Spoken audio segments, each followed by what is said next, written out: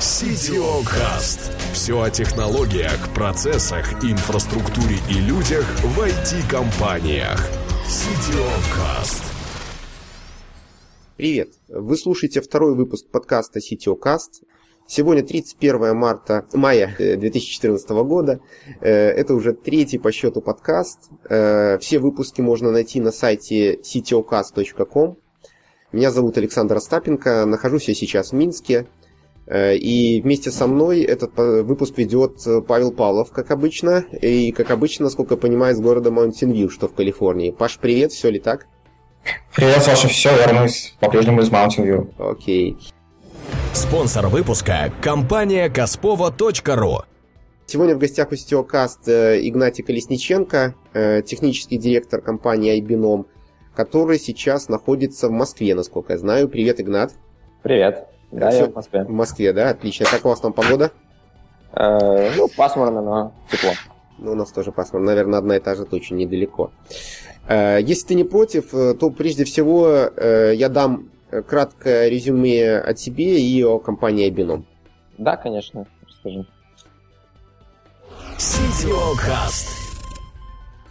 Игнатий Колесниченко окончил Мехмат МГУ и школу анализа данных. Работает в Яндексе с 2009 года.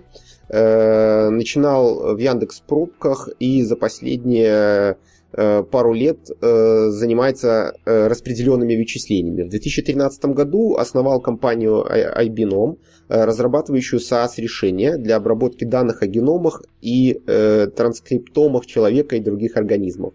Также ведет семинары по сложности вычислений на физтехе. Все ли так, Игнат, пока? Все верно.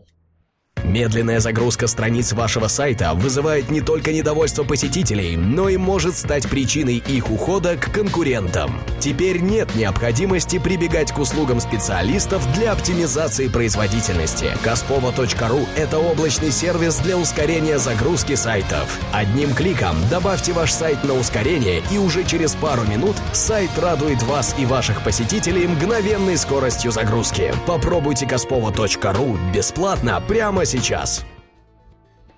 Компания iBinom основана в 2013 году вместе с Андреем Афанасьевым и Валерием Ильинским. iBinom занимается разработкой сервиса для анализа данных человеческого генома. Результатами такого анализа могут пользоваться врачи без специальных знаний в биоинформатике, что, собственно, и делает сервис iBinom уникальным. Эффективные алгоритмы и размещение на серверах Amazon AWS позволяют проводить каждый анализ всего около часа. На данный момент, насколько мне известно, готова бета-версия проекта, и вы активно проводите тестирование на врачах и клиниках. Все ли верно? Да, мы сейчас как раз тестируем ее на клиниках, на врачах. Ну, на клиниках мы тестировали и на зарубежных, на врачах, собственно, мы с разными лабораториями научными и врачами в России общаемся, но и мы просто пытаемся сейчас понять, куда нам дальше развивать, как улучшать сервис, потому что в текущем виде у него еще есть некоторые проблемы. Ну, это понятно, тем более, раз это бета-версия. Я так понимаю, вы и в бету не так давно вышли, так? Да, ну, бета у нас запустилась где-то в феврале, мы ее запустили, да. В феврале, ясно. Ну, пока предлагаю начать все-таки не с iBinom, а с тебя, с твоей карьеры. Может, так, последовательно, начиная там, откуда появились вообще интересы к программированию, с учебы своей, ну и рассказать про свою работу немножко в Яндексе, и как ты в итоге пришел к iBinom. Да, сейчас расскажу. История немножко интересная, может быть, немножко обычная, не знаю. CTOcast. Ну, я когда-то вообще жил не в Москве, в другом городе, учился в обычной школе, ничего себе как бы не думал. Вот. Ну, просто, не знаю, там на пятерки были по математике, по физике, там, на олимпиады иногда на какие-то ездил. Вот. Ну, потом, благо моим родителям, они постарались, сказали, надо заниматься математикой, науками, а то что ты сидишь, ничего не делаешь, в школе так себе учат. Вот. И родители перевезли меня в Москву, я поступил в лицей при МИФИ такой 15-11. Вот. И там вот в 10-11 классе уже достаточно сильно занимался техническими предметами. Вот. Ну, особенно, лицей физико-математический, поэтому была в основном математика и физика. Вот. Там же, собственно, в этом лицее я и впервые более-менее узнал, что такое программирование. Ну, то есть до этого программирование тоже было, но это все было там несерьезно, не знаю, basic, там, какие-нибудь там 2 числа сложить, там, самоучитель файлы посчитать. Вот. А в лицее я, собственно, встретил там Диму Королева.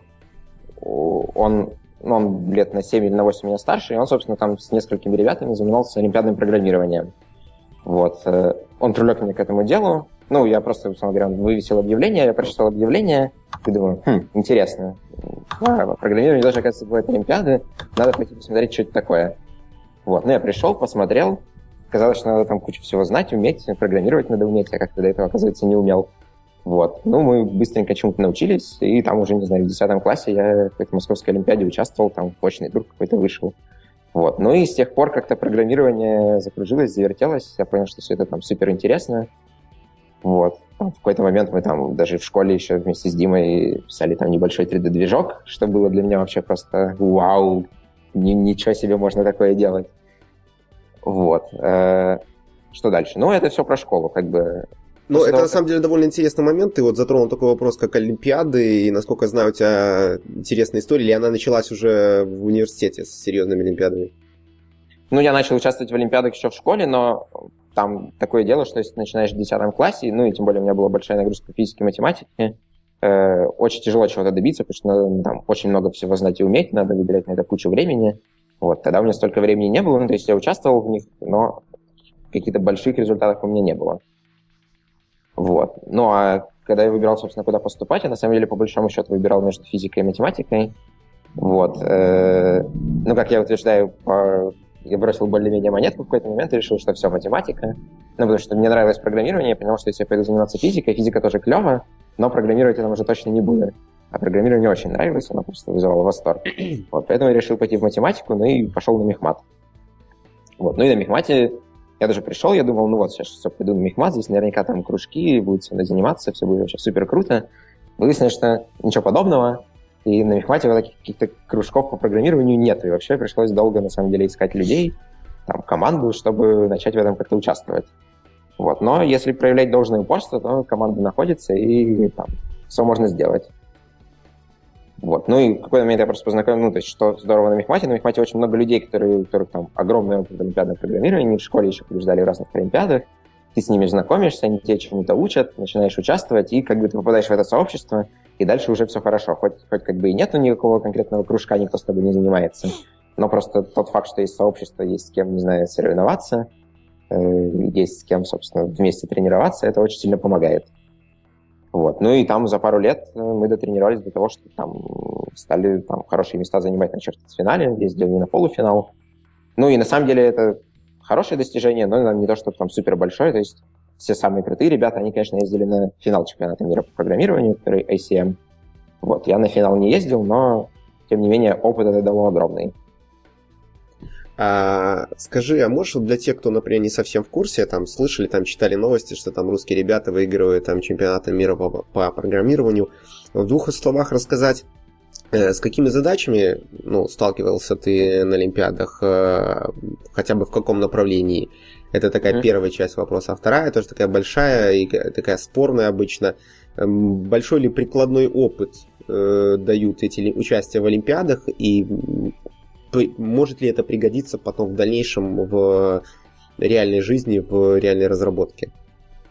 Ну, сразу отвечу на второй вопрос. Да, но, собственно, подробнее его расскажу потом. А сначала на первый вопрос. Какие там бывают задачи? Ну, задачи в олимпиадном программировании, на самом деле, они состоят, ну, как бы каждая задача более-менее состоит из 2 частей. Ну, зачастую, может быть, одна из них простая, одна сложная. Это придумать алгоритм.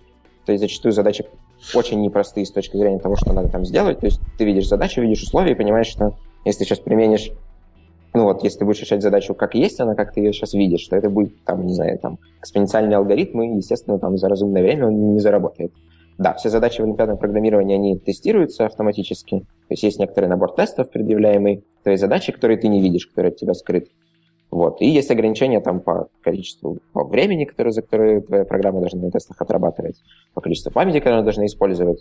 Вот. То есть задача придумать и написать такой алгоритм, который вот в эти ограничения уложится. Вот. Ну и, собственно, задачи делятся на 2 типа. Бывают те, в которых сложно придумать алгоритм. Вот. Бывают те, в которых вроде бы алгоритм придумать не очень сложно, но есть много разных подробностей, надо все это аккуратно написать, реализовать. Ну, то есть более-менее умение олимпиадного программиста состоит из двух частей. Это вот придумывание и аккуратная реализация того, что ты придумал за хорошее время, потому что есть 5 часов, не знаю, есть 10 задач, и там обычным программистам, которые не участвовали в олимпиадном программировании, часто это кажется дикостью, как можно 10 задач вообще за 5 часов решить, потому что вот каждый, казалось бы, надо, пока ты ее прочитаешь, разберешься, там часа 2 потратить хотя бы. Вот. Это на первый вопрос. На второй вопрос, есть ли от этого польза? Да, безусловно, есть, особенно до некоторой степени. То есть направление развития, вот в области, не знаю, стать хорошим, крутым программистом и заниматься олимпиадами, вот начальный вектор очень схож. Потому что хорошему программисту, безусловно, нужны алгоритмы, он должен уметь оценивать время, память, скорость работы, должен уметь эффективно писать программы. Вот. И естественно, желательно, чтобы он делал это быстро, потому что если даже на простую вещь, там, если ты будешь отличным программистом, будешь писать отличный код, но ты, не знаю, там, на каждую вещь будешь тратить 2 дня, то это даже никогда не годится, потому что много ты так не напишешь. Вот. Но в некоторые моменты эти векторы, естественно, расходятся, и олимпиадное программирование, чем дальше, тем больше, на самом деле, заточено на такие постоянные тренировки, на оттачивание написания алгоритмов, то есть надо, вот, не знаю, там, есть какой-нибудь алгоритм поиска там, в ширину, надо уметь его там за 5 минут писать. Но поиск ширины — это еще простая вещь, а есть какие-нибудь, там, не знаю, алгоритмы проталкивания потока или поиска там, потока минимальной стоимости в графе, которые в жизни применяются крайне редко, но в случае олимпиадного программирования ты обязан уметь их писать, обязан уметь это делать быстро, без ошибок. Вот. И это, конечно, с прикладной областью очень слабо коррелирует. Вот. Ну вот как-то так.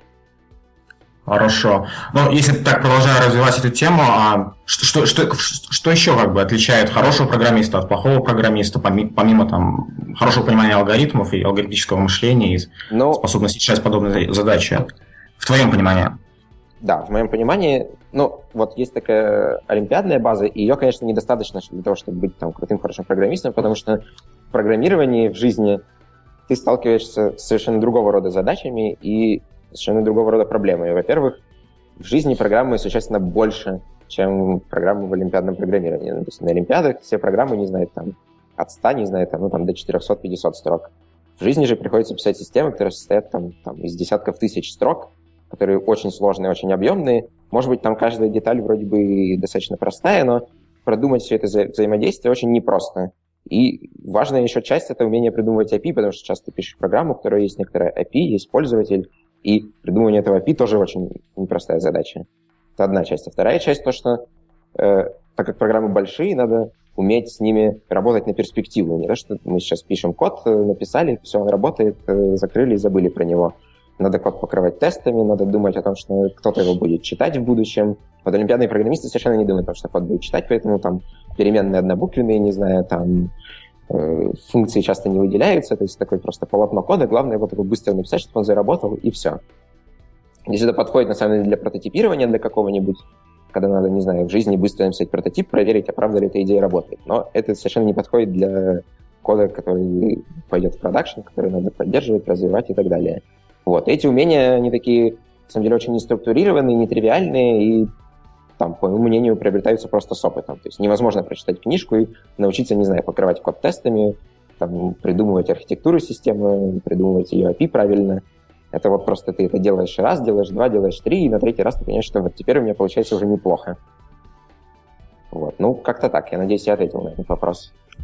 Ну, в общем, да. Но считаешь ли ты, что ты один и тот же человек должен сочетать в себе эти качества? Или, на самом деле, более практично иметь команду людей, которые вот один человек может реализовывать и там предлагать какие-то алгоритмические решения, другой человек может просто уже потом на основе этих решений строить более серьезные приложения, обвешивать все API и строить уже более какие-то, вносить какой-то более прикладной характер?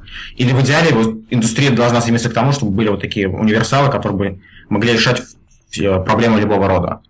Ну, смотри, в индустрии бывает по-разному, то есть бывает и так, и, в принципе, оба варианта работают, но, по моему мнению, человек, который умеет все, который умеет и API придумывать, и может и быстро там запрототипировать, и это сделать, и то, и все, он, конечно, существенно более ценный и крутой, чем люди, которые по отдельности что-то умеют, потому что все-таки коммуникация между людьми тоже вещь сложная, и там от того, что ты умеешь, если ты можешь придумать, не знаю, там архитектуру системы, но не можешь реализовать, это уже некоторая проблема. Что значит реализовывать и объяснять тебе ее кому-то придется, он поймет тебя неправильно, сделает что-нибудь не так. Вот. И, ну, то есть тут сразу возникают такие тонкости. То есть все проекты, условно говоря, которые можно было бы сделать одному за разумное время, там лучше всего уметь их делать. Если не умеешь, ну, естественно, тут уже нужна команда, нужны некоторые коммуникации. Вопрос коммуникации — это всегда некоторая трудность. Вот. Я, видимо, какую-то часть вопроса забыл, можешь повторить. Ну, на самом деле, не так принципиально. Я думаю, сейчас интересно даже немножко другой вопрос обсудить. Вот опять же, ты просто затронул тему того, каким образом там система образования, как тяжело приходилось тебе находить людей, с которыми ты мог иметь какие-то общие интересы именно с точки зрения развития своих там скиллов, своих знаний в этой сфере. То есть можешь немножко подробнее рассказать эту тему, насколько ты считаешь, что действительно адекватный какой-то уровень знаний с точки зрения алгоритмов, данных, там, всего в этой сфере именно в университетах, в школах, или приходится в основном, то есть именно вариться в какой-то узкой среде, где можно получать подобного рода знания? Да, вопрос, я повторю, насколько я понял вопрос такой, где получить вот эти знания в области алгоритмов, не знаю, программирования, как они у людей появляются. Ну, тут действительно в российском образовании есть некоторая такая проблема, что, ну, у нас есть разные там топовые технические вузы, там МГУ, МИФИ, МФТИ, Бауманка. Вот, и во всех в них курсы по программированию, особенно все, что касается промышленного программирования, немножко не соответствуют тому уровню, который сейчас вообще предъявляется к области, ну и там уровню, не знаю, там тех же европейских или американских университетов. С одной стороны. А с другой стороны, талантливых ребят достаточно много, то есть в России одно из самых сильных олимпиадных сообществ. Вот, и вот во всех этих топовых вузах есть люди, которые занимаются олимпиадным программированием, можно попасть в эту тусовку, и там, собственно, свои брешь в знаниях, которые тебе в образовании не дают, которые у тебя появляются после там обычных лекций, не знаю, по программированию, ее восполнить тем, что ты вот можешь участвовать в олимпиадном программировании, там тоже часто люди читают какие-нибудь лекции или просто делятся знаниями друг с другом. Вот. Но, естественно, это такой не очень правильный подход, потому что из этого вырастают олимпиадные программисты, которых еще после этого приходится доучивать до индустрии. То есть не то, что олимпиадный программист может прийти и сразу там круто что-то делать в проекте. Ему еще надо для этого учиться, потому что, ну, я просто вспоминаю себя, вот там, когда я пошел работать в Яндекс, я про промышленное программирование знал очень мало, у меня опыта написания больших программ вообще не было, и, не знаю, какие-нибудь там, что такое шарит-поинтеры, я себе там представлял слабо. То есть я много знал про алгоритмы, такое про линейное программирование, но все, что как бы выходит за рамки таких линейных программ, где надо просто придумать что-то непростое, я всего этого не знал, и как-то меня этому особо не учили на Мехмате. Ну, то есть что-то происходит, но все курсы устаревшие, и они все не соответствуют той реальности, с которой ты сталкиваешься уже в работе. Вот, но кажется, что ситуация меняется. В этом смысле есть такое замечательное место, как школа анализа данных, в которую я на 3-м курсе тоже поступил, где учат еще раз алгоритмам, которые я уже благодаря олимпиадному программированию знал. Но там же учат, на самом деле, и очень многим промышленным вещам. Там учат машин-лернингу, там же учат такому промышленному C++, ну и там много-много разных других курсов, и эти курсы зачастую, они про те области программирования, которые там, ну, они близки Яндексу, но они, в частности, близки промышленности всей. То есть я не знаю ни одного вуза, где бы там, не знаю, рассказывали там про Natural Language Processing, а в ШАДе это есть, естественно, и это очень здорово. Вот. Ну и еще ситуация, да, кроме школы анализа данных, еще вот сейчас, насколько я знаю, Яндекс открывает новый факультет, ну не Яндекс, Вышка открывает новый факультет при просто поддержке Яндекса. И из того, что я слышу, вижу, насколько у меня складывается ощущение, что будет очень здорово, и там будет хорошо построена программа, но это посмотрим, увидим. Сейчас не могу ничего сказать точно. Ну, прежде чем перейти уже к твоей карьере, как она развивалась дальше после учебы, такой последний вопрос.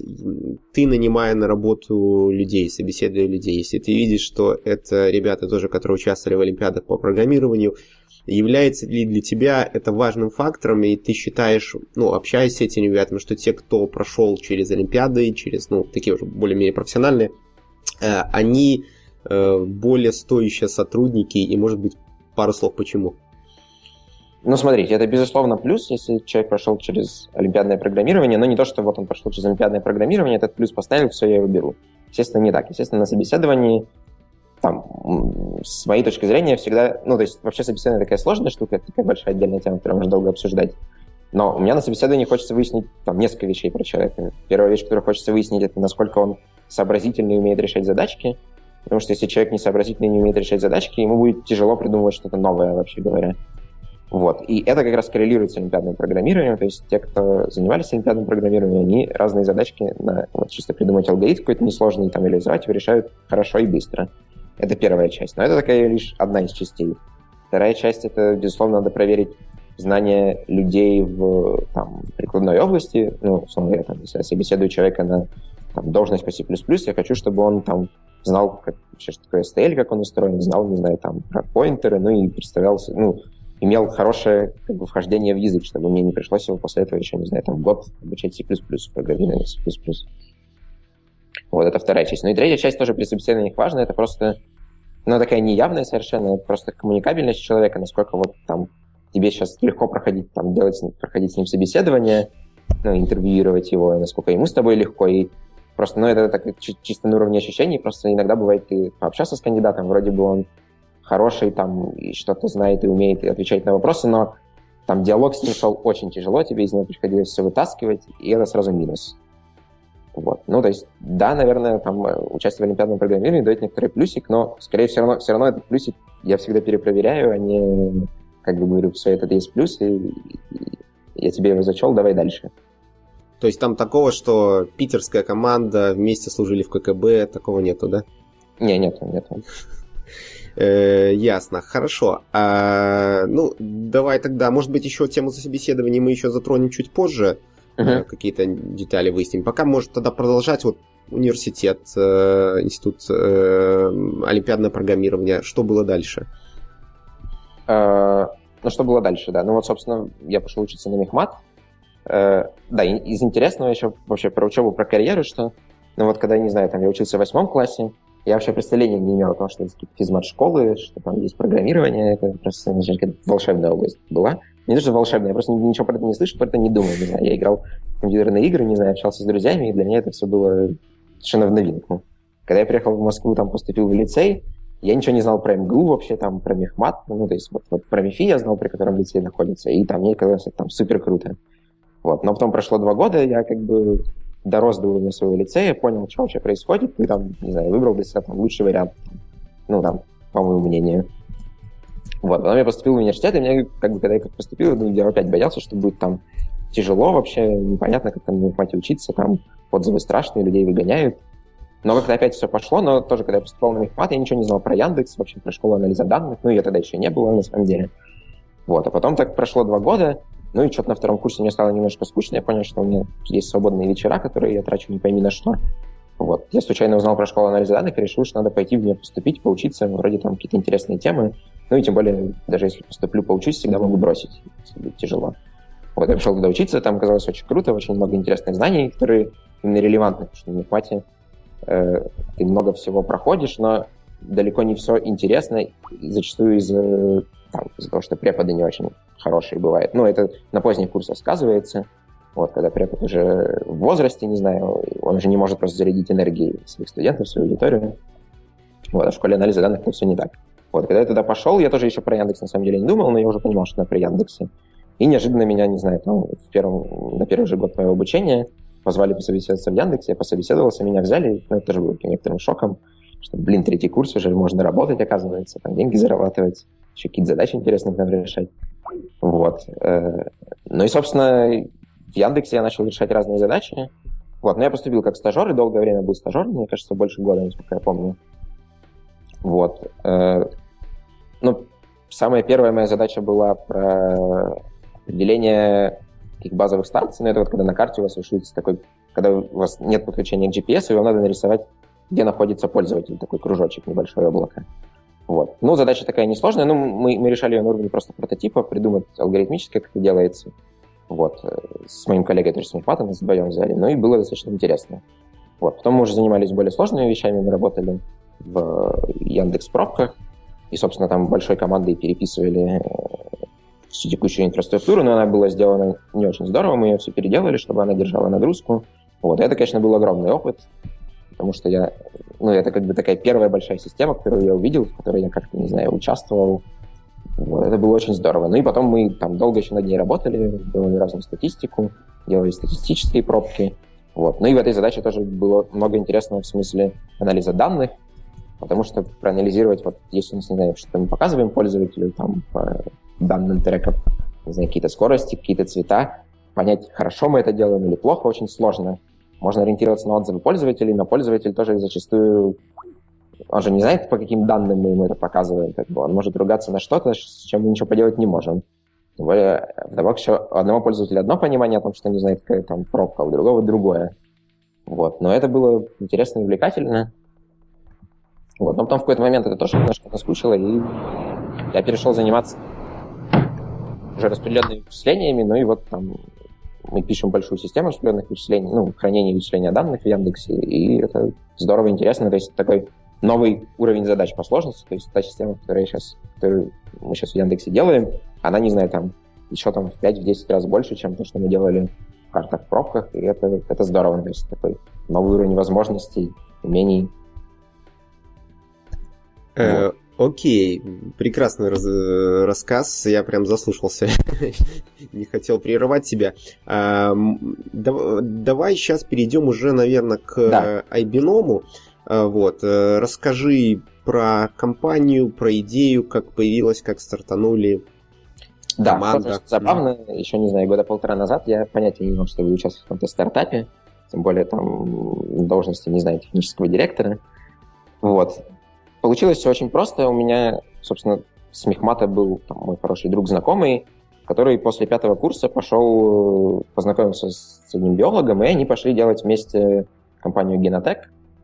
Вот. Ну и они что-то там делали, какой-то бизнес, генетические анализы. Ну, я не сильно был в курсе, на самом деле, я так с ним общался иногда. Ну, прикольно, что-то делают такое наукоемкое. Ну, они были именно про такой сервис, как 23andMe. То есть, когда к вам приходит такой B2C, когда к вам приходит пользователь, вы берете у него, не знаю, слюну, анализируете ее и там рассказываете ему там, про какие-то его предрасположенности, там, к спорту, не к спорту, к наследственным заболеваниям. Вот, разные такие штуки. Ну, сервис по большей части развлекательный, то есть люди просто приходят вот just for fun.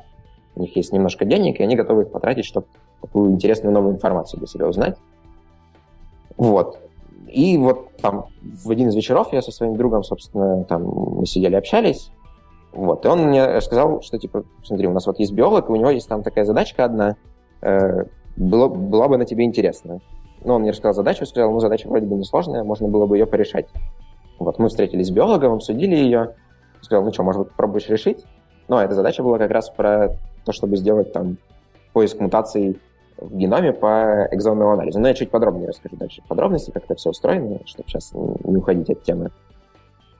Вот. Я сказал, ну, давайте, вроде несложно, я могу попробовать это сделать. Ну, то есть там проблема была, то, что уже есть алгоритмы, которые это делают, они делают это долго. Я говорю, ну, вроде бы это можно легко там сделать на кластере. Ну, вот сейчас есть кластеры, я могу там пойти и сделать. Вот. Ну, мы так пообщались, что-то пообщались. И я решил, ну что, надо попробовать сделать, потому что задача прикольная. Ну, вообще, область очень интересная, потому что для меня совершенно неожиданная, совершенно новая область. Можно разобраться, какие там есть алгоритмы, что там происходит.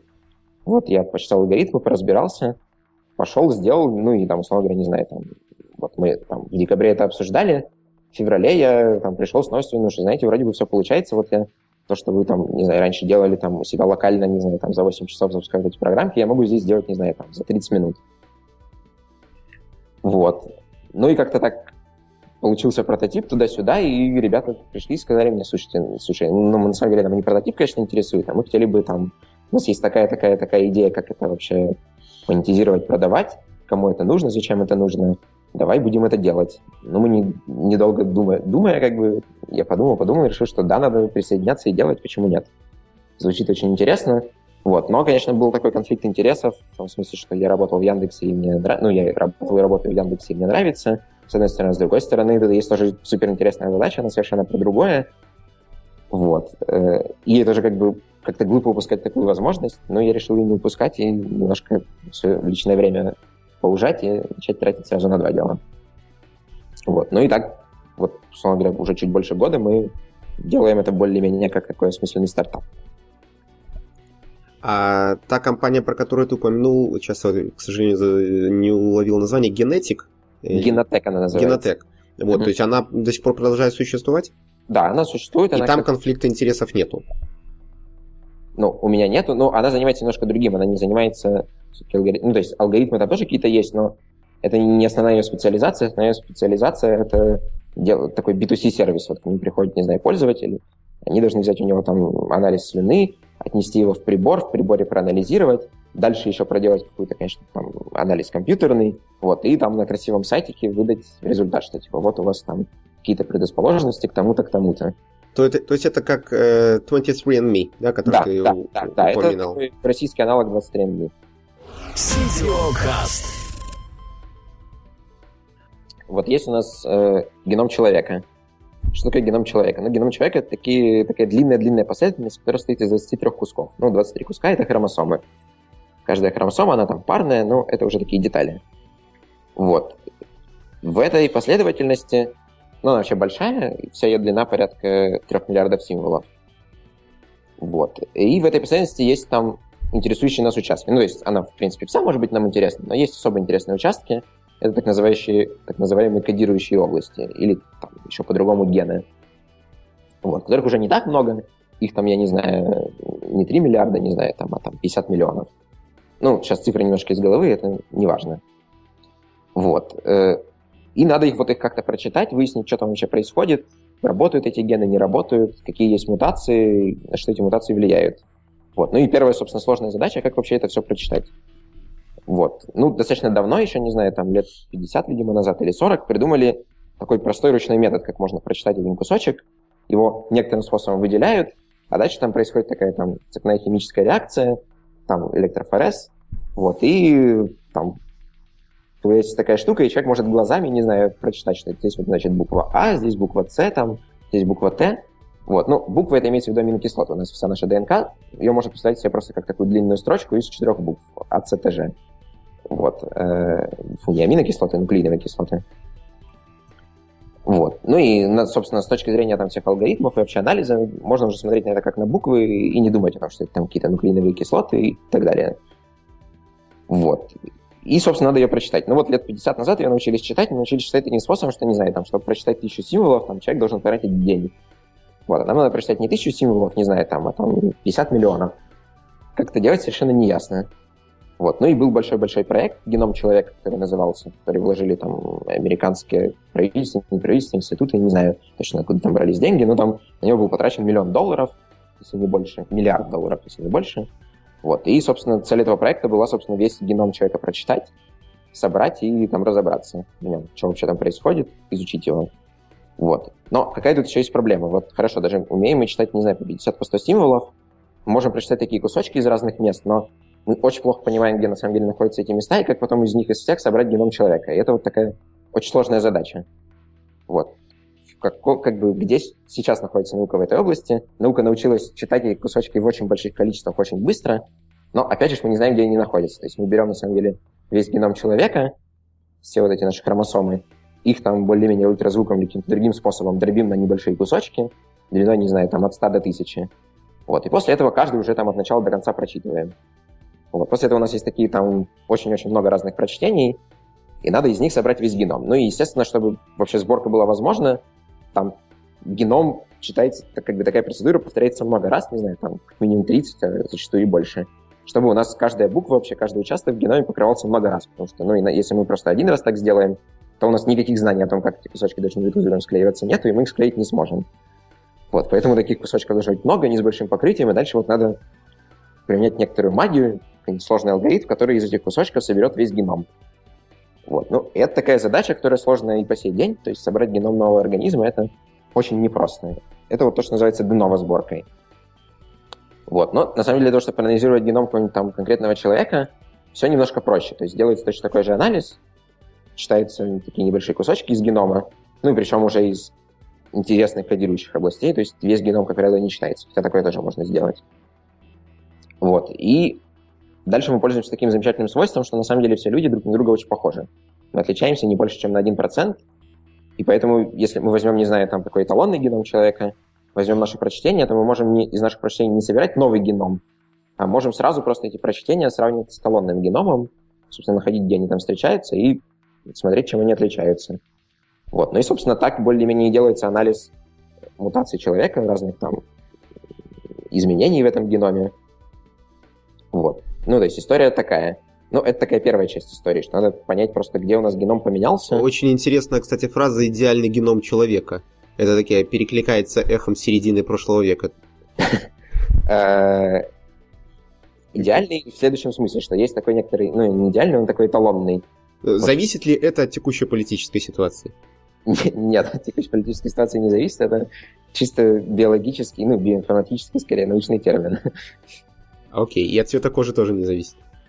Ну, по-разному. На самом деле тут есть разные сборки. Ну, условно говоря, там, не знаю, там люди там в Европе и люди в России, такие как популяция, они отличаются. И в целом можно собирать, не знаю, такого среднего человека, там, находящегося в России, и среднего человека, находящегося в Европе. Они будут немного разные. Ну и, условно говоря, если мы анализируем человека, который находится, живет в Европе, его, в принципе, более разумно сравнивать с эталонным человеком, живущим в Европе, чем с эталонным человеком, не знаю, живущим в Африке. Или в России. Или в России. Ну, в России все-таки похожа на Европу в этом смысле. Ну, то есть они ближе, в Африке немножко, насколько я знаю, дальше. Но все равно там отличия несущественные, и можно сравнивать, ну, то есть тот геном стандартный, который везде используется, он собран вообще по, там, типа, там, 100 или 1000 разных совершенно людей. Ну, то есть взяли 100 или 1000 разных человек, всех их проанализировали, и вместе из всех их данных собирали такой общий геном. Ну, это сделано для того, чтобы, если мы возьмем одного конкретного человека, у него может быть, на самом деле, много разных наследственных заболеваний, которые просто находятся там в рецессивной форме или там по каким-то другим причинам не проявляются. Ну, то есть у нас не получится такого настоящего эталона. Чтобы собрать настоящий эталон, проще взять как можно больше людей, вот, и взять как бы большинство такое. Если мы в каждой точке возьмем большинство, то, скорее всего, это большинство — это такая, значит, популярная аллель в нашей популяции, популярная буква в нашей популяции в этой точке. Ну и, скорее всего, она хорошая, она правильная, а та, которая редкая, она неправильная, она может что-нибудь вызывать, к чему-нибудь приводить.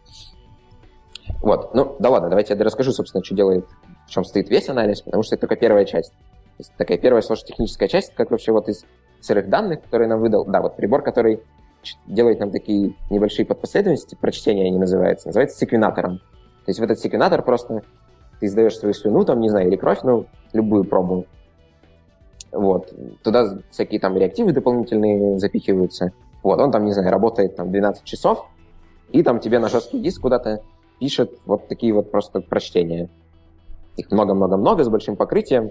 Ну и там в типично, не знаю, вот для экзомного анализа, собственно, анализа генов человека, там объем данных, типа, не знаю, там от там, 2-3 там, до там, 30 гигабайт. Я где-то в каком-то из твоих видео встречал цифру 200 гигабайт. Ну, вот 200 гигабайт — это вообще полный геном, это если все проанализировать. Ну и полный геном, на самом деле, в практическом применении мало кому интересен. Ну, то есть он скорее интересен чисто в научном, что вот можно что-то еще новое изучать, смотреть про полный геном. Но в задаче поиска мутаций и определения естественных заболеваний это не очень интересно, и так никто не делает толком. То есть в реальной жизни это от 2 гигабайт до 30 гигабайт, да? Где-то так? Более-менее, да. Просто чтобы понимать, там дальше будут вопросы связаны с этим. Окей, хорошо, продолжай. Да, нам, когда мы делали сервис, нам хотелось с полным геном тоже уметь работать, потому что мало ли кто захочет, и будет как-то глупо. Мало ли у кого есть, во-первых. Да, мало ли у кого есть, да. Вот. Ну, хорошо, вот нашли мы эти изменения в геноме, типа вот там у нас в эталонном геноме буковка А, у меня, не знаю, почему-то буковка Ж в этом месте. Что с этим делать? Ну, то есть это такая информация, которая тоже совершенно непонятная, непонятно, что с ней дальше делать. Вот. А дальше начинается тоже сложная часть, которая, на самом деле, с научной точки зрения пока только в таком самом-самом зарождении. Это понимание, собственно, того, как мутация, к каким вообще заболеваниям она может привести, будет ли работать белок, за который она отвечает, или не будет. Да, давайте я немножко расскажу про белки, собственно. Вот у нас есть вот эти гены. Что такое ген? Ну, с точки зрения ДНК, это такая там подпоследовательность. Вот. Кодирующая подпоследовательность, собственно, что она делает? Она кодирует белок. Белок уже состоит из аминокислот, и это такие, ну, это отдельные молекулы, и каждая аминокислота кодируется такими 3 буквами из этой последовательности нашими подряд идущими. То есть у нас есть, не знаю, последовательность длины 30, мы разбиваем ее на такие тройки подряд идущие, и каждая тройка отвечает за одну аминокислоту. Вот, после этого эти 10 аминокислот уже образуют некоторый белок. Вот, ну, обычно там не 10 их, не знаю, там, ген это, не знаю, там, 600 нуклеотидов, там, и 200 аминокислот. Но этот белок там как-то сложно сворачивается, и, собственно, все белки очень много всего в нашем организме делают. Они отвечают там за всякую регуляцию вообще, за там, работу клетки. То есть вот в нашей клетке плавает куча разных белков, они там в разных реакциях участвуют, там участвуют как катализаторы, вот, и много-много всего делают. Вот, если у нас белок сломался, то он неожиданно, ну а как сломался? У нас пришла какая-нибудь мутация, в этом белке одна аминокислота стала не такой, как другая, он, не знаю, белок сейчас сворачивается, то есть у него важна то, как он свернется, какая у него будет такая трехмерная структура. Он свернется как-нибудь неправильно, и все не будет работать. Вот. Ну и так кажется, что тогда, если у нас пришла мутация, что-нибудь не будет работать, все сломается, вообще непонятно. Но организм вообще штука хитрая, и тут есть такой, не знаю, миллион слоев защиты, чтобы вот одна конкретная мутация ни к чему не приводила.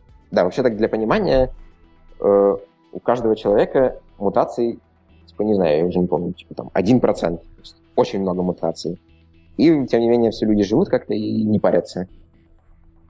Вот, ну, это все потому, что очень много слоев защиты. Ну, да, первый слой защиты, то, что у нас в каждой хромосоме, их на самом деле 2, это то, что у нас в одной хромосоме что-нибудь поменялось на другое, вторая хромосома все равно может продолжать кодировать этот белок, и все будет работать. Это первый слой защиты. Второй слой защиты, ну окей, даже если у нас в обоих там аллелях белок сломался, перестал работать, у этого белка есть, не знаю, там 5 разных его братьев, которые выполняют более-менее ту же самую функцию. Ну, то есть, может быть, без него она будет выполняться чуть-чуть хуже, там чуть медленнее будет идти какая-нибудь регуляция, но в целом все тоже продолжит работать. Вот. А потом еще есть там более верхний уровень, что, наверное, даже если там сломалась какая-нибудь целая цепочка, которая за что-нибудь отвечает, то, ну, скорее всего, организм может просто без этого жить, ему будет просто, не знаю, там, не так хорошо, не знаю, чуть хуже, но он все равно будет существовать. Мы сейчас о кластере говорим каком-то или пока о человеке мысли потерял? Нет, мы о человеке исключительно говорим сейчас. Да, это у меня шутка юмора была. Окей. Окей, продолжай. Вот. Ну и на самом деле вот эта вот область, как понять из того, вот произошла у нас мутация, а приведет ли это к какому-то наследственному заболеванию, она очень сложная. Ну, то есть знания человечества, вообще науки в этой области очень ограничены. То есть, не знаю, мы знаем несколько там тысяч, может быть, наследственных заболеваний. Вот, знаем какие-то взаимосвязи, что вот если вот этот белок сломался или вот этот белок сломался, то вот здесь вот это не будет работать. Вот, но эти знания такие не очень узкие, то есть очевидно, что общая область таких знаний, не знаю, там в 100 раз больше, чем то, что сейчас изучено. Вот. Ну и что мы с этим делаем? Мы ничего с этим не делаем, в том смысле, что мы берем то, что человечество знает, и просто это применяем к нашему анализу. То есть, все, что говоря, есть много-много разных баз, которые эти знания там, в разных форматах, по-разному, там, в разных лабораториях получены. Мы их стараемся наилучшим способом сагрегировать и, собственно, предоставить вот эти знания о том, каким наследственным заболеваниям это может привести, текущие найденные мутации. То есть, что мы делаем для врача в конечном итоге? Врач что делает? Врач в поликлинике заказывает этот анализ где-то у секвенатора, вот, ему секвенатор присылает данные, ну, они ему там, не знаю, там в облако куда-нибудь заливают. Дальше он говорит: о, ребята, смотрите, у меня тут есть данные вот там про вот этого человека, давайте вы их проанализируете. Мы их анализируем, и дальше врачу выдаем следующую информацию, что, знаете, вот нашли, не знаю, там, такие вот 200 самых интересных, там, важных мутаций, и каждая из этих мутаций, там, не знаю, там, за что она может отвечать. Вот. Это вот то, что сейчас мы делаем. Но на самом деле мы думаем пойти немножко дальше, ну и тоже так многие врачи, собственно, так и делают, так и исследуют, что врач, на самом деле, ему не интересно все эти 200 мутаций смотреть, а он, на самом деле, сейчас вот у него есть пациент, и он изучает у него конкретно, не знаю, там, заболевание его печени, и он там предполагает, что вот там это заболевание вызвано каким-то имеет какие-то наследственные причины. Вот. А там, не знаю, наследственных причин может быть, не знаю, 10 разных, и он не знает, какая именно. Вот. Поэтому мы еще хотим построить, собственно, сейчас доделываем такую систему, которая врач может сказать, что я хочу смотреть на вот эту группу заболеваний, или, не знаю, у моего пациента вот такие вот симптомы, а вы знаете, какие у него мутации. А давайте вот из этих симптомов и мутаций поймем, какое же будет заболевание у этого человека. Вот. Ну и тоже есть такие базы, просто, которые ассоциируют заболевания с симптомами, ассоциируют заболевания с разными мутациями. Вот. Ну и просто надо информацию вместе собрать и пользователю, врачу показать, чтобы ему было понятно, почему мы сделали такой вывод, насколько он верный, насколько он неверный. Вот. Получилось немножко сумбурно, но как-то так. Нет, на самом деле довольно все понятно. Смотри, тут мы тогда остановим, пока мы не перешли более в технически, как это происходит, это вот такая следующая часть вопросов, чтобы немножко на high-level разобраться. Тут, я так понимаю, мы сталкиваемся с такой проблемой, вот когда вы находите, например, пару сотен мутаций, и ты говоришь, что врачу не все из них интересны, какой процент еще и ошибки может сюда закрадываться? Потому что мы сейчас же говорим, одно дело, когда, знаешь, там ребята ищут какие-то особенности, анализируя покупку-продажу цену бумаг на бирже и пытаясь найти, что окей, вот здесь был инсайт информации, скорее всего, надо исследовать вот эту сделку, да? Там не зависит жизнь человека. Там большие деньги, но не жизнь человека. Когда здесь речь идет о диагностировании каких-то болезней, особенно каких-то серьезных, то любая из этих ошибок она гораздо более весомая, чем в той же биржевой торговле. Расскажи вот про там вероятность этих ошибок и как, может быть, есть ли какие-то решения, чтобы сократить их количество? Да, вопрос хороший. Ошибок достаточно много. Ну, то есть ошибается и сам секвенатор, эти ошибки приходится потом как-то исправлять. Ошибаемся и мы с точки зрения алгоритмов, ну и вообще вот мы находим, не знаю, там 200 критических мутаций, которые вроде бы как страшные. А реально человек при этом здоровый, у него, не знаю, там только проблемы с печенью. А вы нет. В морг значит в морг, да? Ну, не так на самом деле. Ну, то есть просто на самом деле эти 200 мутаций, ну, то есть про многие из них, видимо, еще просто мы не понимаем, почему они на самом деле к этому не приводят. То есть тут знания очень ограничены, они очень узкие. Ну и поэтому врач работает следующим образом. То есть для него это такая скорее рекомендательная информация. Вот, он воспользуется нашим сервисом, узнал, что вот есть вот такие вот мутации, вот они приводят там, к его конкретному заболеванию, которое он там предполагал или не предполагал. Он такой, окей, хорошо, вот заболевание, скорее всего, то, что надо. В принципе, там, я могу там, идти там, моему там, пациенту прописывать там, лекарства, чтобы его лечить. Вот, но врач не дурак, и он тоже просто так нам не верит. Поэтому, условно говоря, вот он нашел эту цепочку взаимосвязи сейчас от мутации, не знаю, к тому, что мы ему сказали. И он может пойти и там, то, что называется сенгером, проверить, а так ли это. Там. Ну и то есть мы стараемся в том, что мы делаем, полностью рассказать, какими базами мы пользовались, что мы нашли, то есть чтобы врач всю эту цепочку видел. Что если он будет видеть всю эту цепочку, он может пойти и там ручным способом перепроверить. Ну, потому что врачу вот для конкретного заболевания, не знаю, ему интересно, там, вот мы говорим, вот эти 3 мутации к нему привели. Проверить 3 мутации – это несложно. Ну, то есть это и не просто, конечно, но это не то, чтобы супер какая-то сложная задача. Врач может их перепроверить, и тогда он уже уверен, что вот, да, действительно есть эти 3 мутации, вот есть вот эти вот там связи, не знаю, ну, там 3 статьи написаны, которые там говорят, что, да, действительно эти мутации приводят к этому заболеванию. Ну и после этого как бы он берет на себя ответственность и начинает лечить там пациента так, как он, соответственно, с этим заболеванием считает. Вот. Но тут надо понимать, что в той же Америке у технологии NGS, ну вот это вот секвенирование называется типа New Generation Sequencing. У нее нет FDA approval, и то есть это все такая просто дополнительная информация для врача. Вот. Врач просто ее использует, чтобы лучше лечить своего пациента. Why not? Ну, то есть, ну и далеко не все врачи это используют, то есть, это, насколько я понимаю, достаточно много врачей, которые всему этому не доверяют, не верят, и этого не используют. Но понятное дело, что в будущем и точность технологий будет расти, все это будет улучшаться, и в какой-то момент даже врачу, скорее всего, не придется это перепроверять, просто методы станут настолько хорошими, точными, количество знаний станет таким, что все будет здорово. Ну, это, условно говоря, не знаю, там, я бы это сравнивал, не знаю, с каким-нибудь там с программированием, не знаю, там, в области, там, в 70-х, условно говоря, в 70-х многие люди могли спокойно утверждать, что, там, не знаю, невозможно быть хорошим программистом и при этом не знать, как работает, не знаю, какое-нибудь железо, как там устроен мейнфрейм, не знать языка ассемблера, но и действительно в те времена это было так. Если ты не знаешь каких-то базовых вещей, то там, делать тебе нечего, потому что памяти мало, процессора мало, тебе надо все это оптимизировать, все надо хорошо понимать, знать. Но, как мы видим, не знаю, прошло там 30 лет, 40, и сейчас там 90% программистов не умеют программировать, не знают, что такое ассемблеры, и там достаточно слабо себе представляют, как все это внутри работает. Они как бы на программирование смотрят с такой с высокой точки зрения и решают там свои задачи на том уровне, на котором их нужно их решать. Они углубляются в разные детали и в разные области. Вот. Я верю, что как бы в биоинформатике и в биологии тоже в какой-то момент такой, ну, в области наследственных заболеваний такое произойдет. Просто сейчас мы находимся в самом-самом начале, и наши знания не очень-очень скудные, и поэтому врачу, там, генетику приходится... То есть хороший врач-генетик по-хорошему должен знать всю цепочку и понимать, как это устроено, потому что иначе он может сделать ошибку, ошибиться, и это будет не здорово. Вот. Алло. Да-да-да, мы здесь еще. Скажи, а со своей стороны, то есть как вы вообще находите и отслеживаете ошибки секвенатора, к примеру? Ну, есть, во-первых, всякие разные автоматические методы, но как вообще все это валидируется, мы стараемся брать настоящие анализы, которые, ну вот, собственно, то, чем мы занимаемся сейчас. Мы приходим в какую-нибудь поликлинику или не поликлинику, там, в лабораторию, в которых вот уже есть, не знаю, там, какой-нибудь человек с каким-нибудь заболеванием, они его там проанализировали, вот, нашли у него какие-то мутации, эти мутации проверили. Вот мы берем все эти знания уже проверенные и проверяем, там, насколько наш алгоритм этим проверенным знаниям соответствует. Если не соответствует, то почему, как это чинить, что с этим делать.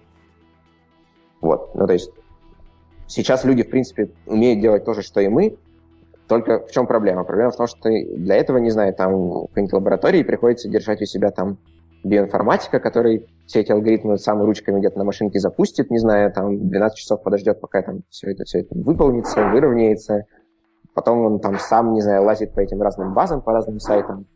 Секунду.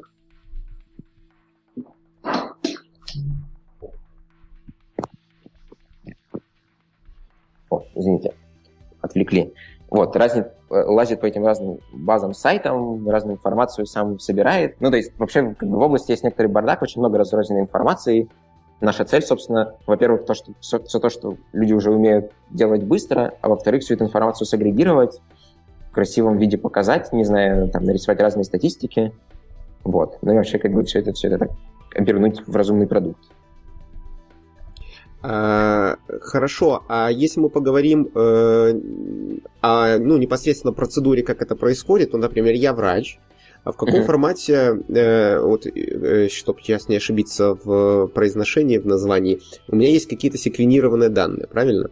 Да. Вот, в каком формате эти данные есть, вот, например, у меня их 30 гигабайт, и как в реальной жизни происходит передача этих данных вам, да, чтобы вы могли, собственно, начать анализировать их и начать искать мутации?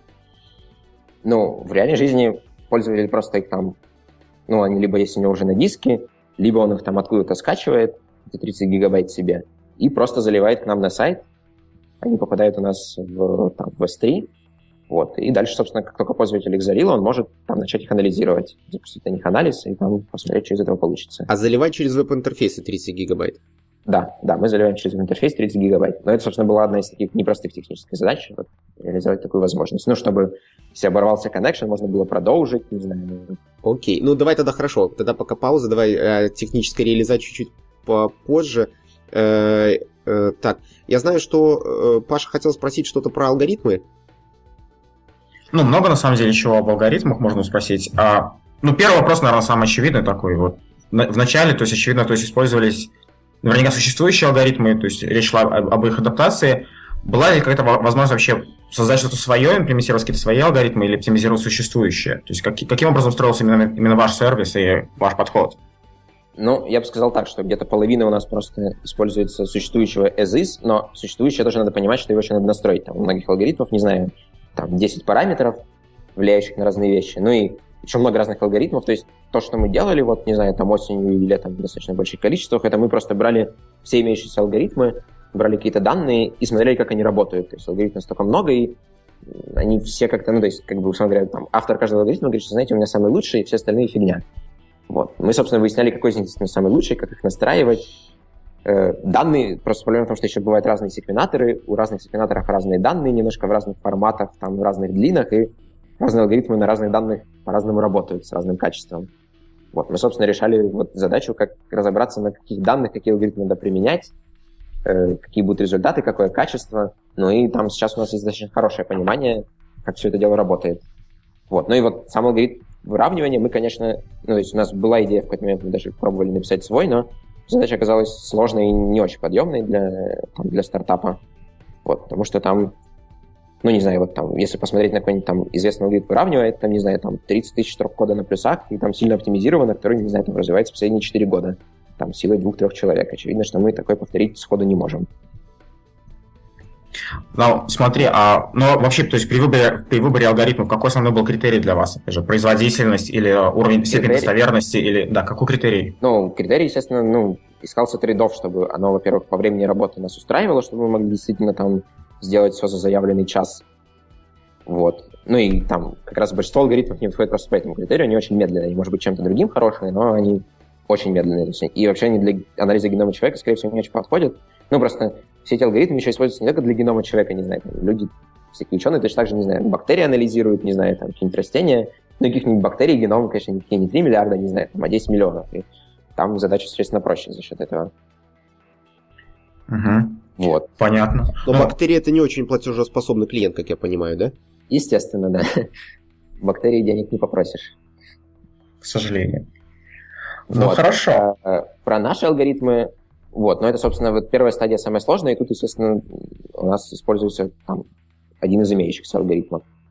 Вот. Дальше есть, собственно, стадия коллинга уже попроще, где надо просто, мы это выровняли, все, надо в позиции понять, что там, какая мутация произошла. И здесь мы используем как свой алгоритм, так и имеющийся, мы пока еще точно не выбрали. ну, пока сейчас имеющийся, но у нас есть свой, который, в принципе, тоже неплох. Вот. А дальше есть еще одна интересная стадия. Собственно, вот у нас произошла мутация, и нам надо понять, типа, не типа, а просто с какой вероятностью эта мутация приведет к тому, что белок, за который эта мутация отвечает, но который, в кодировании которого она участвует, что он сломается. Вот. И тут что мы сделали? Там есть много разных уже алгоритмов и скоров, которые говорят, а вот эта мутация приводит к поломке такого-то белка, там, не знаю, с такой-то вероятностью. Мы все эти алгоритмы собрали, поиспользовали их результаты как фичи и построили просто там свое обучение на этих фичах. Вот. Ну и вроде как получили что-то, что лучше, чем любой из имеющихся. Угу. Вот, то есть понятно. Свой алгоритм работает.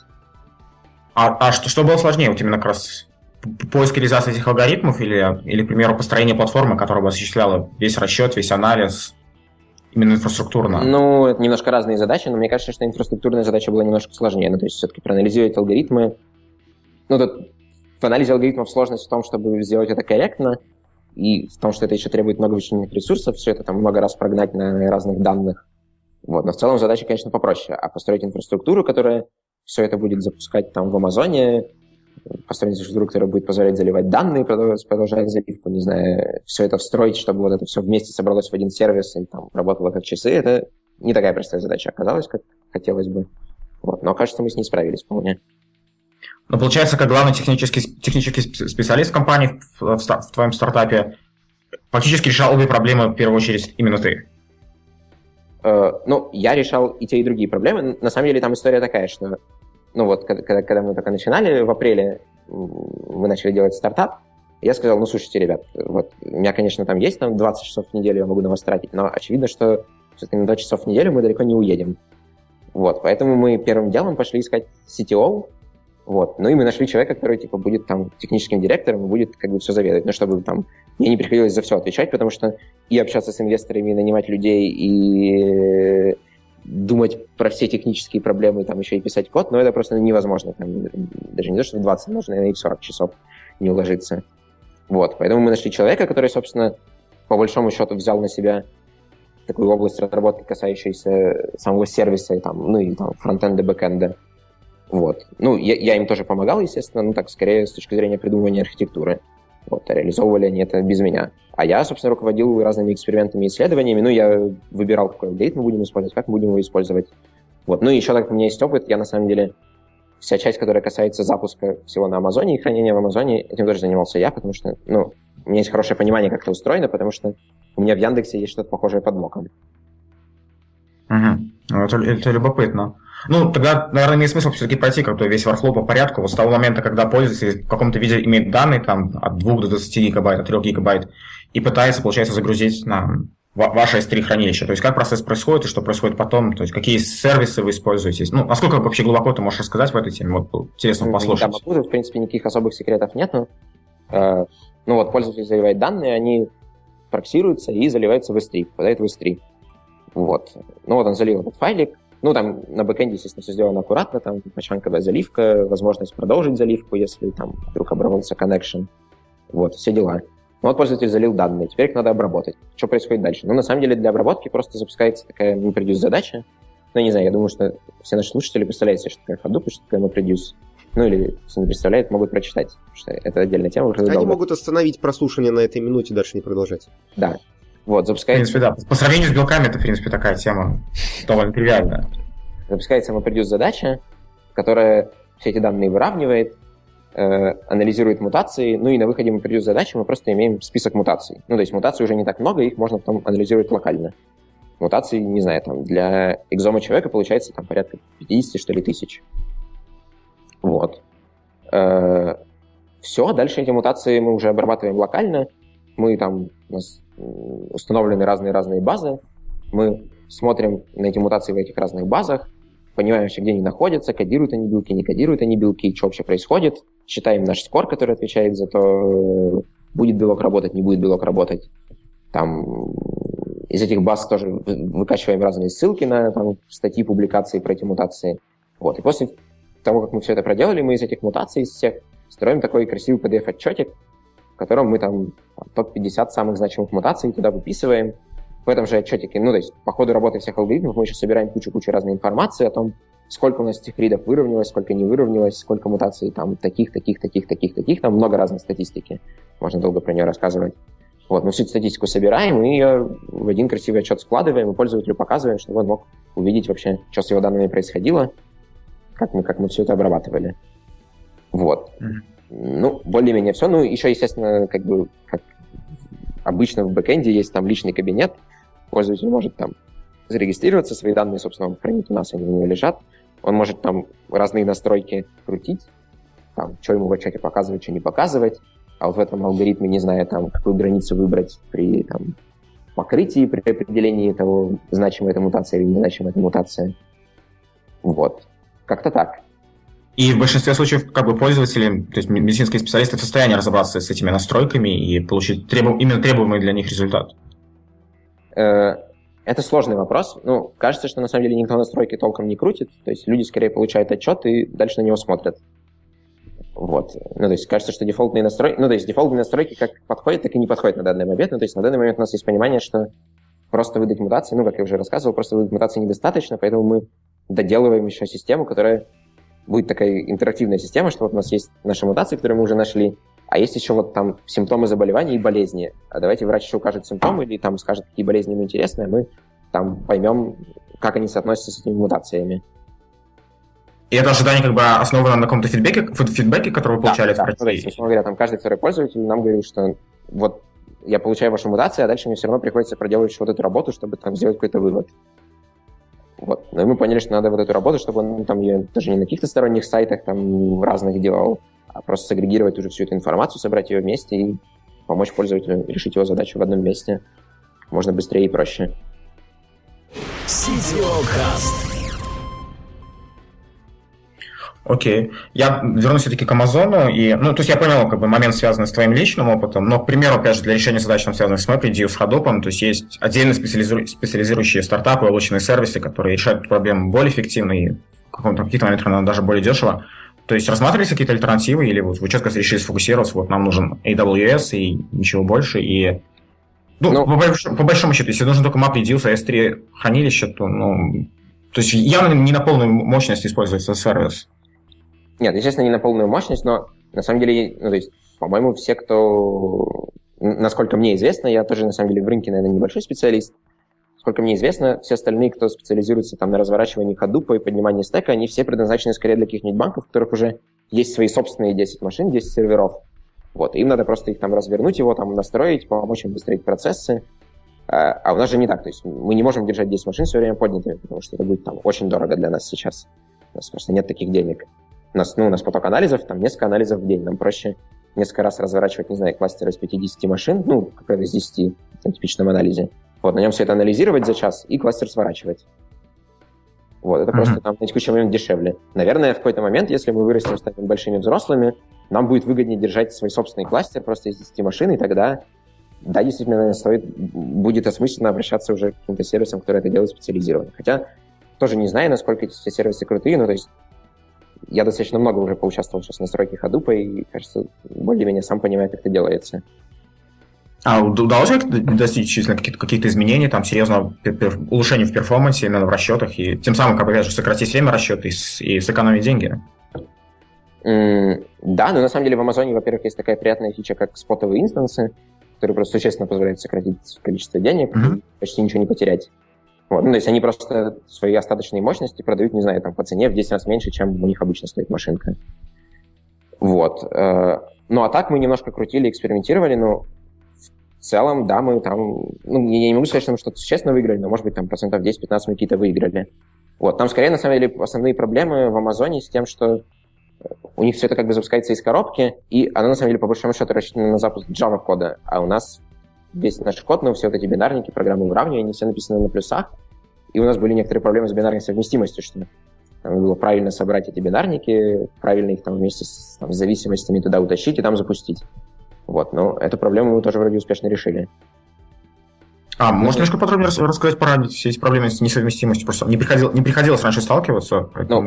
Проблема в Амазоне следующая, что вот у них есть Elastic MapReduce, ты его запускаешь, и, то есть у них уже налитый готовый образ Hadoop там стоит.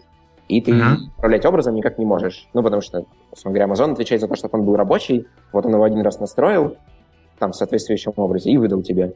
И так оказывается, что этот образ просто как там EC2-машинка, которую в виртуалках, чтобы ты себе ее поднял, его нету просто. То есть ты можешь поднять виртуалки, но какие-то только похожие.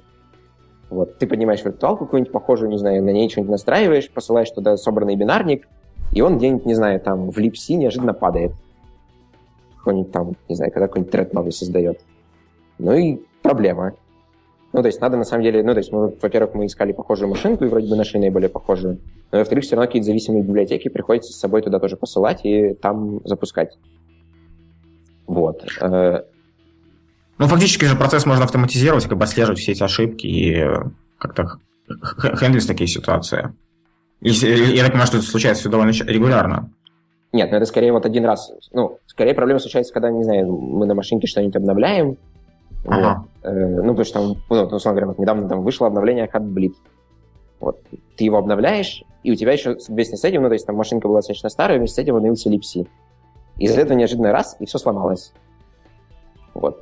Приходится там, ну, с такими проблемами бороться. Как это делать автоматически, я не знаю. Ну, то есть, скорее, просто надо уметь один раз вот взять и сделать так, чтобы то, что ты собрал на этой машинке, там можно было запустить. Ну, то есть, надо поднять кластер, понять, что происходит, что расходится, что надо с собой забрать, не знаю, и что обновить. Ну, то есть, это такая техническая проблема, она просто решаемая. Автоматизировать здесь непонятно зачем, ну, потому что мы-то запускаем все время одно и то же. У нас, ну, то есть, мы же не публичный сервис, не то, что пользователь сам собирает бинарники и к нам присылает. Нет, но у нас, не знаю, там 5 бинарников, которые мы запускаем. Вот, нам просто надо сделать так, чтобы они там запускались успешно и не отрабатывали. Вот, но это просто к слову о том, что, ну, то есть, я, к своему сожалению, узнал, что Hadoop, кажется, не очень приспособлен для запуска такого бинарного кода. То есть он все-таки сильно заточен на то, чтобы все было удобно для Java, а для тех людей, которые хотят запускать сторонний код, все не очень удобно. Ну, то есть там интерфейсно были некоторые проблемы с тем, как там все правильно параметры настройки указать. Потому что там же в новом Hadoop сейчас все это в контейнерах в отдельных запускается. Там еще есть там Java-прослойка, на которую надо сколько-то памяти выделить. Потому что вся твоя задача запускается под Java-машиной, как, не знаю, там, как child-ребенок. Поэтому там есть контейнер, в нем живет Java-машина, в Java-машине живет твоя программа. А еще эта Java буферизирует данные, которые она читает, которые пишет. Вот. И надо все это там правильно учесть, чтобы максимально эффективно использовать ту память на машинке, которая есть, с одной стороны, а с другой стороны, чтобы ничего не падало и там за память не вылазило. Ну и опять же, получается, если бы у вас там было какое-то статическое облако, когда вам не нужно было бы там поднимать постоянно машины, и была какая-то такая стабильная конфигурация, то, в принципе, опять же, проблем было бы значительно меньше. Да, это правда. Но просто пока это денежно невыгодно, то есть мы не можем себе позволить статический кластер иметь. А сколько так приблизительно такой типичный расчет занимает, как бы end-to-end, от загрузки до получения конечного PDF-файла? Зависит от объема данных, ну, в целом час. Ну, просто, когда много данных, на самом деле стадия препроцессинга начинает. Ну, то есть, так, когда, не знаю, данных 2 гигабайта, постпроцессинг, ну, который вот уже там ищет по разным базам, он занимает, не знаю, минуту. Ну, поэтому, когда экспериментировали, мы особо не беспокоились об этом. А когда данных 30 гигабайт, он же занимает, не знаю, не минуту, там, а 15, там, или 10. Это такая некоторая трудность. Вот. Ну, и, к сожалению, его очень тяжело распараллелить, этот процесс. Ну, то есть, его уже на MapReduce так легко не положишь, потому что все базы, которых надо искать, они занимают, там, не знаю, десятки гигабайт.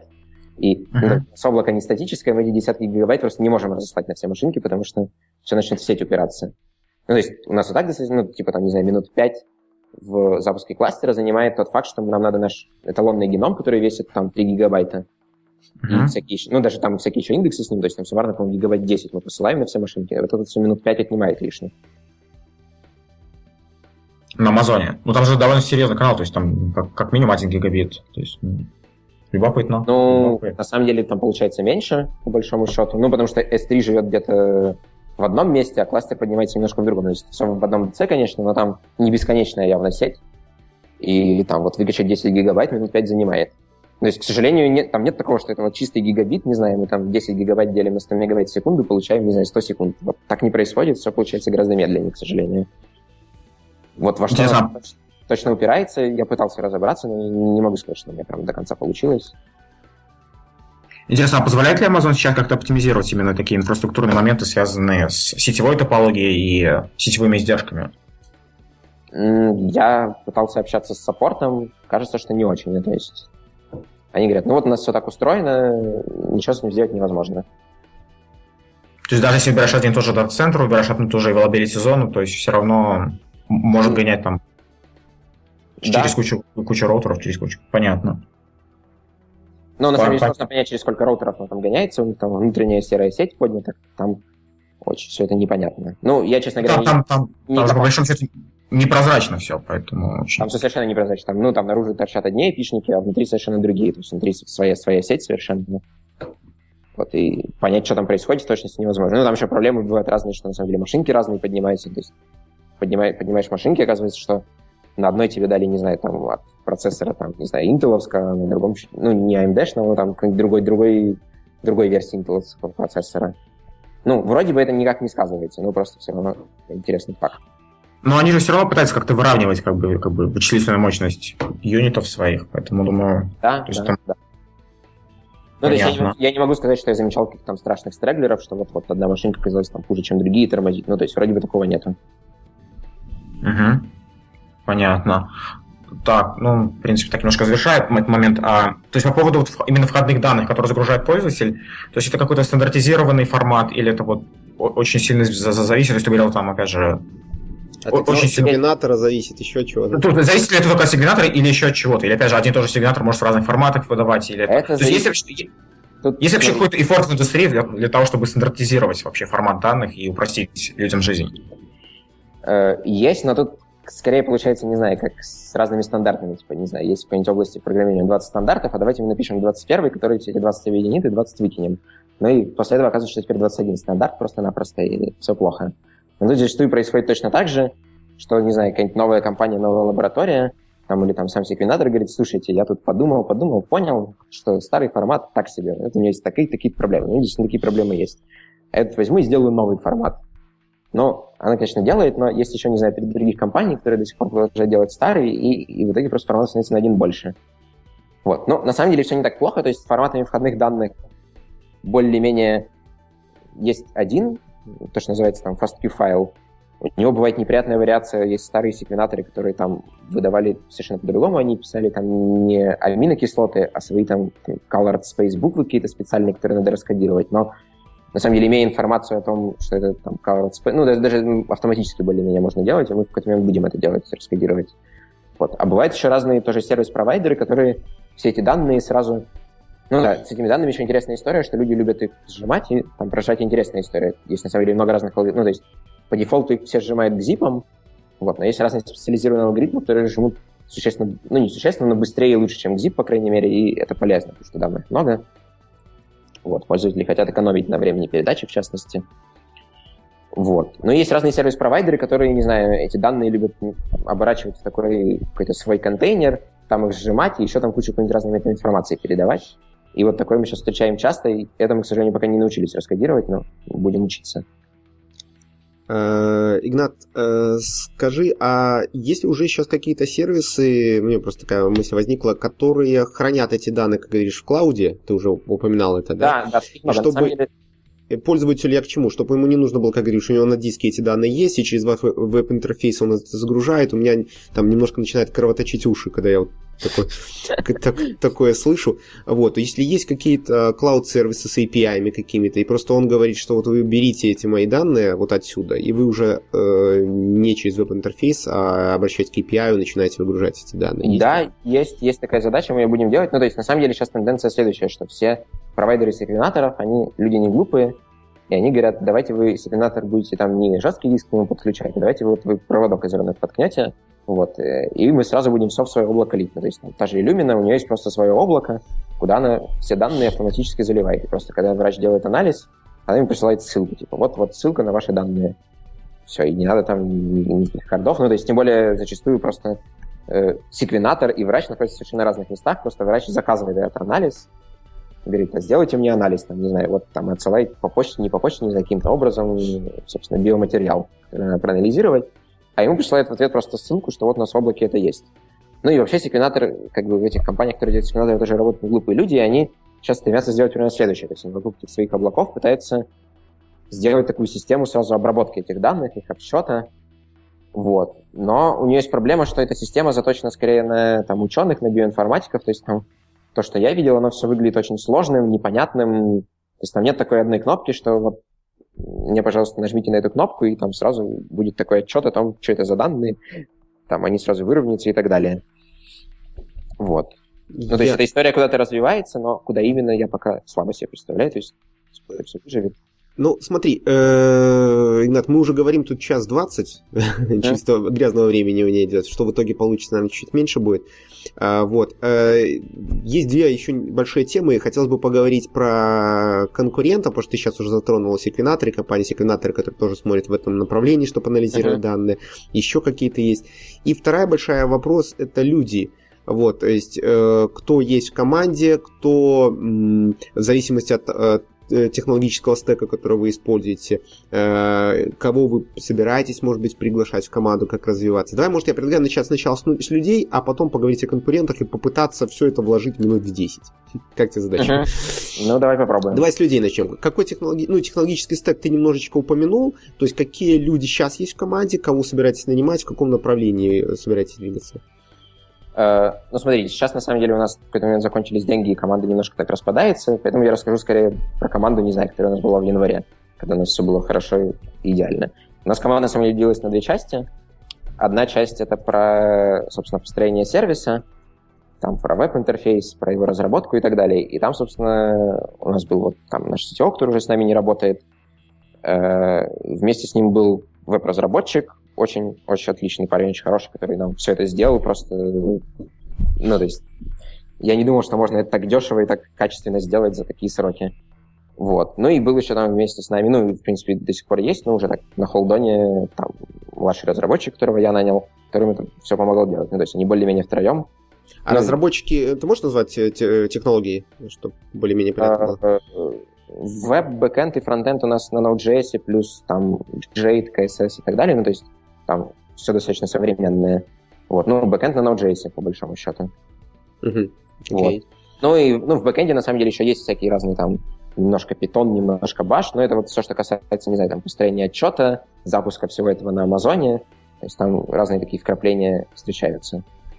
Вот. Ну, просто есть вещи, которые на Node.js не очень удобно писать, но там тоже построение отчета, его, существенно, проще написать на Python, потому что никакая синхронщина уже не нужна, тут надо просто взять данные, не знаю, взять удобную библиотеку и с помощью нее все сделать. Вот, это одна часть команды. Вторая часть команды, собственно, которая у нас была, но и есть до сих пор, это про исследования. Вот. Ну, тут, собственно, там исследования руководили я вместе с нашим сооснователем Валерой. Ну, собственно, да, идея всего стартапа принадлежит Валере, нашему биологу.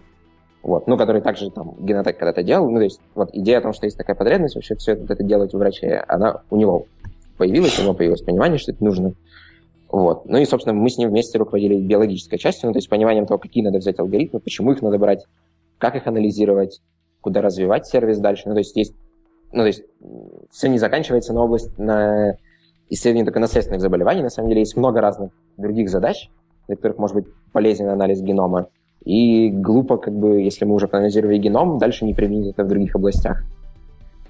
Вот. В этой команде нас было, сейчас я посчитаю, ну, по большому счету, мы там вчетвером, ну, в какой-то момент мы, наверное, впятером были. Вот. Но, собственно, мы там пробовали разные алгоритмы, изучали их.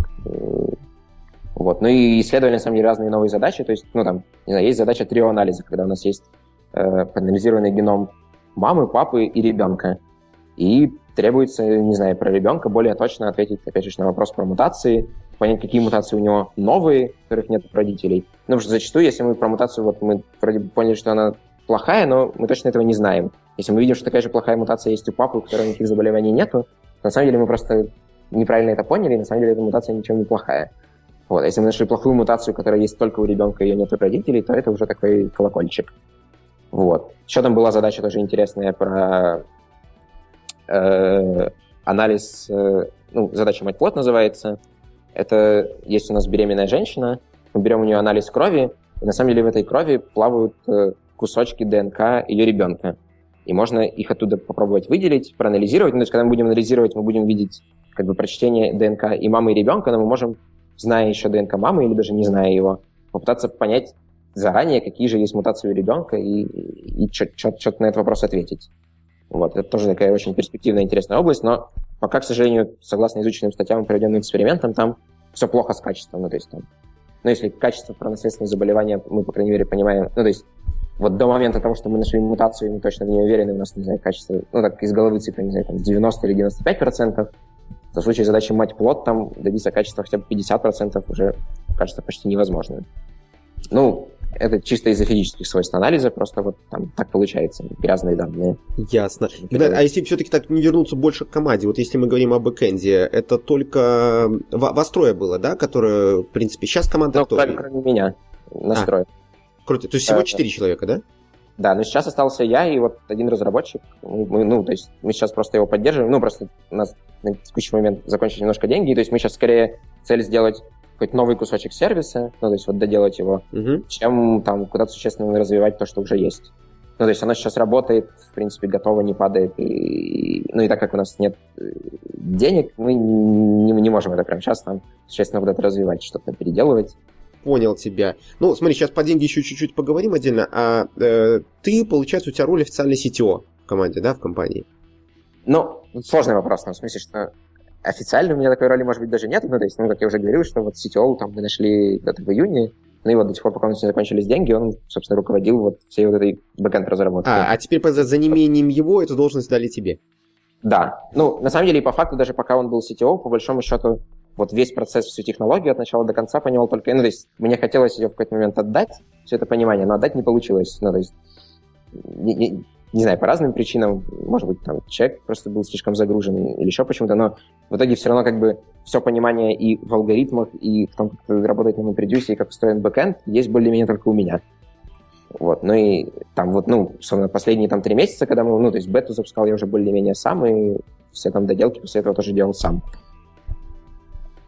Ну, то есть формально, может быть, я не являюсь CTO, но по факту его должности я исполняю. Окей, а как ты тогда себе представляешь роль CTO в вашей компании, вот такого типа компании? Какую роль он должен там играть?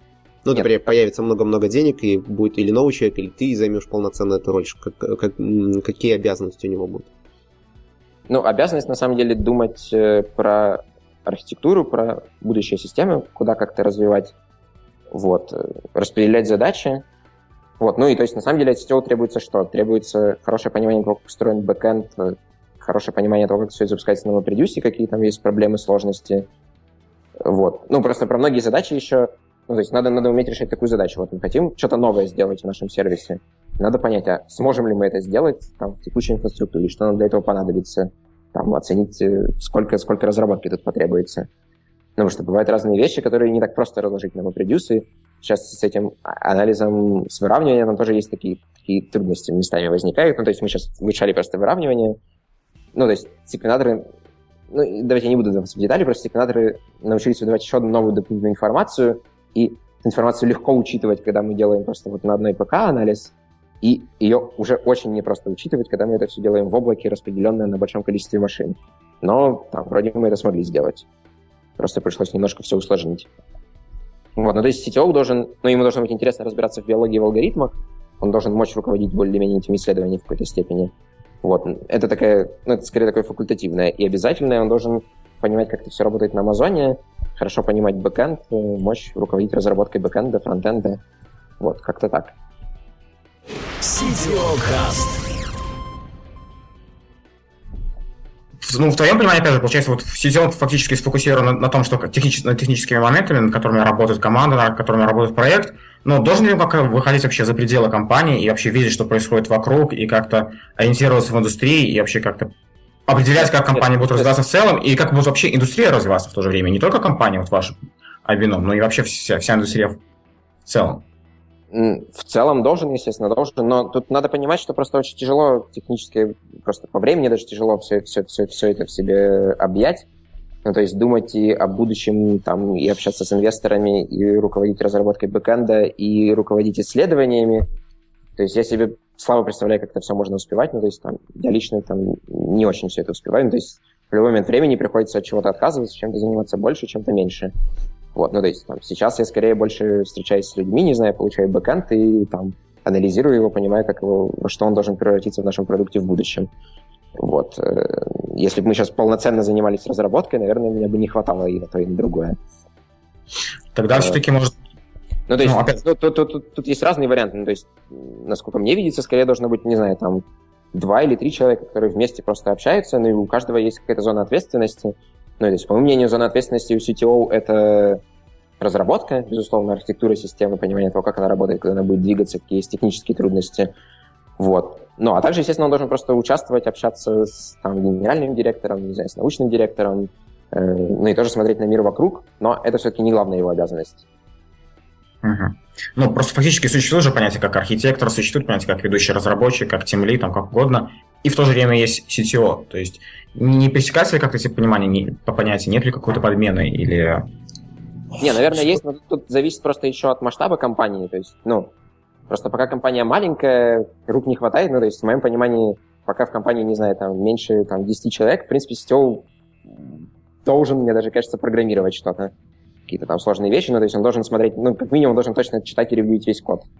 Вот. Когда компания растет, естественно, происходит такое, как бы, расслоение, CTO начинается, ну, то есть CTO перестает, не знаю, там, читать код, начинает там скорее просто думать об архитектуре, о разных вещах, начинает думать уже там больше о продукте, там, о его техническом развитии. Появляется, не знаю, там, действительно, тимлиды, старшие разработчики, которые берут на прежние обязанности CTO на себя. Вот, там, точно так же в научной области, не знаю, научная область начинает разделяться на группы, кто-то там занимается изучением вот этой задачи, кто-то вот этой задачи, третий там проводит вот эти эксперименты, там, вырастает точно же в компании, не знаю, там, группа, которая занимается продажами, вот. Ну, просто тут такое масштабирование должно происходить, и в текущем состоянии, кажется, нужен CTO, который вот скорее умеет все по чуть-чуть, который может и исследованиями поруководить, и про архитектуру подумать, и с инвесторами, если надо, пообщаться, и команду набрать.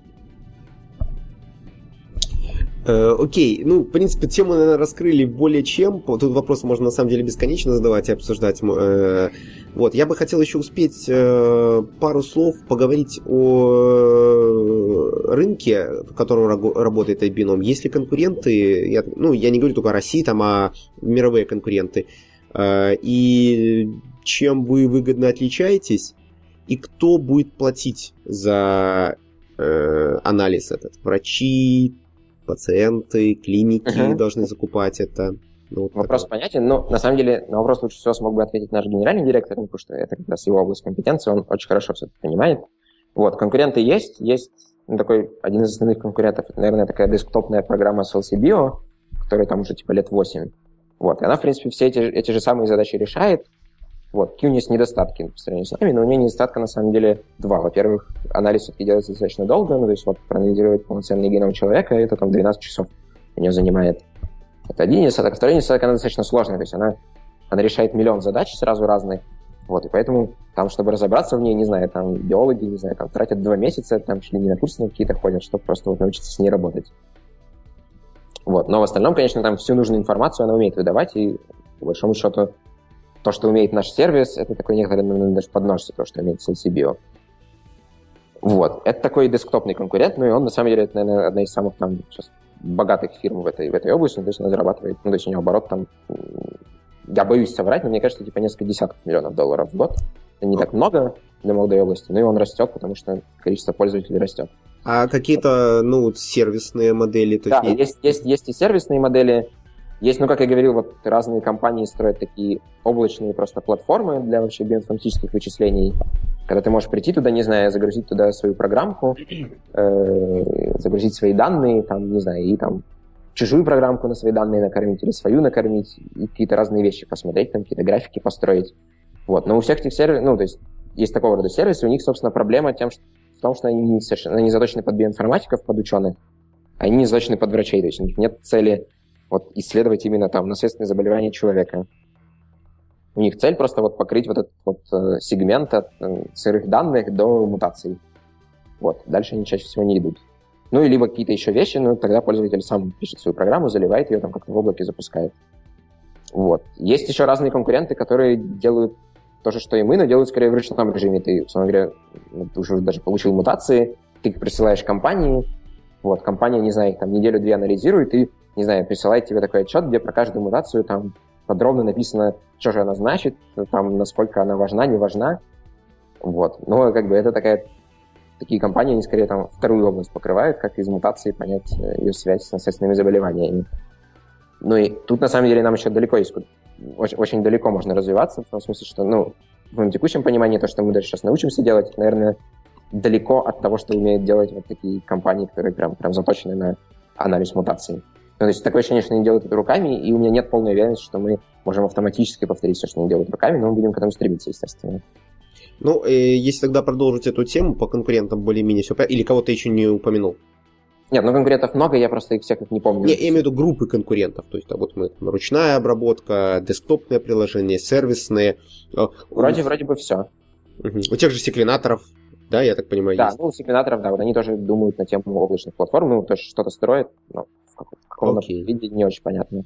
Хорошо, а вот, например, iBinom удается получить большие серьезные инвестиции, неважно там от кого, от правительства Российской Федерации, например.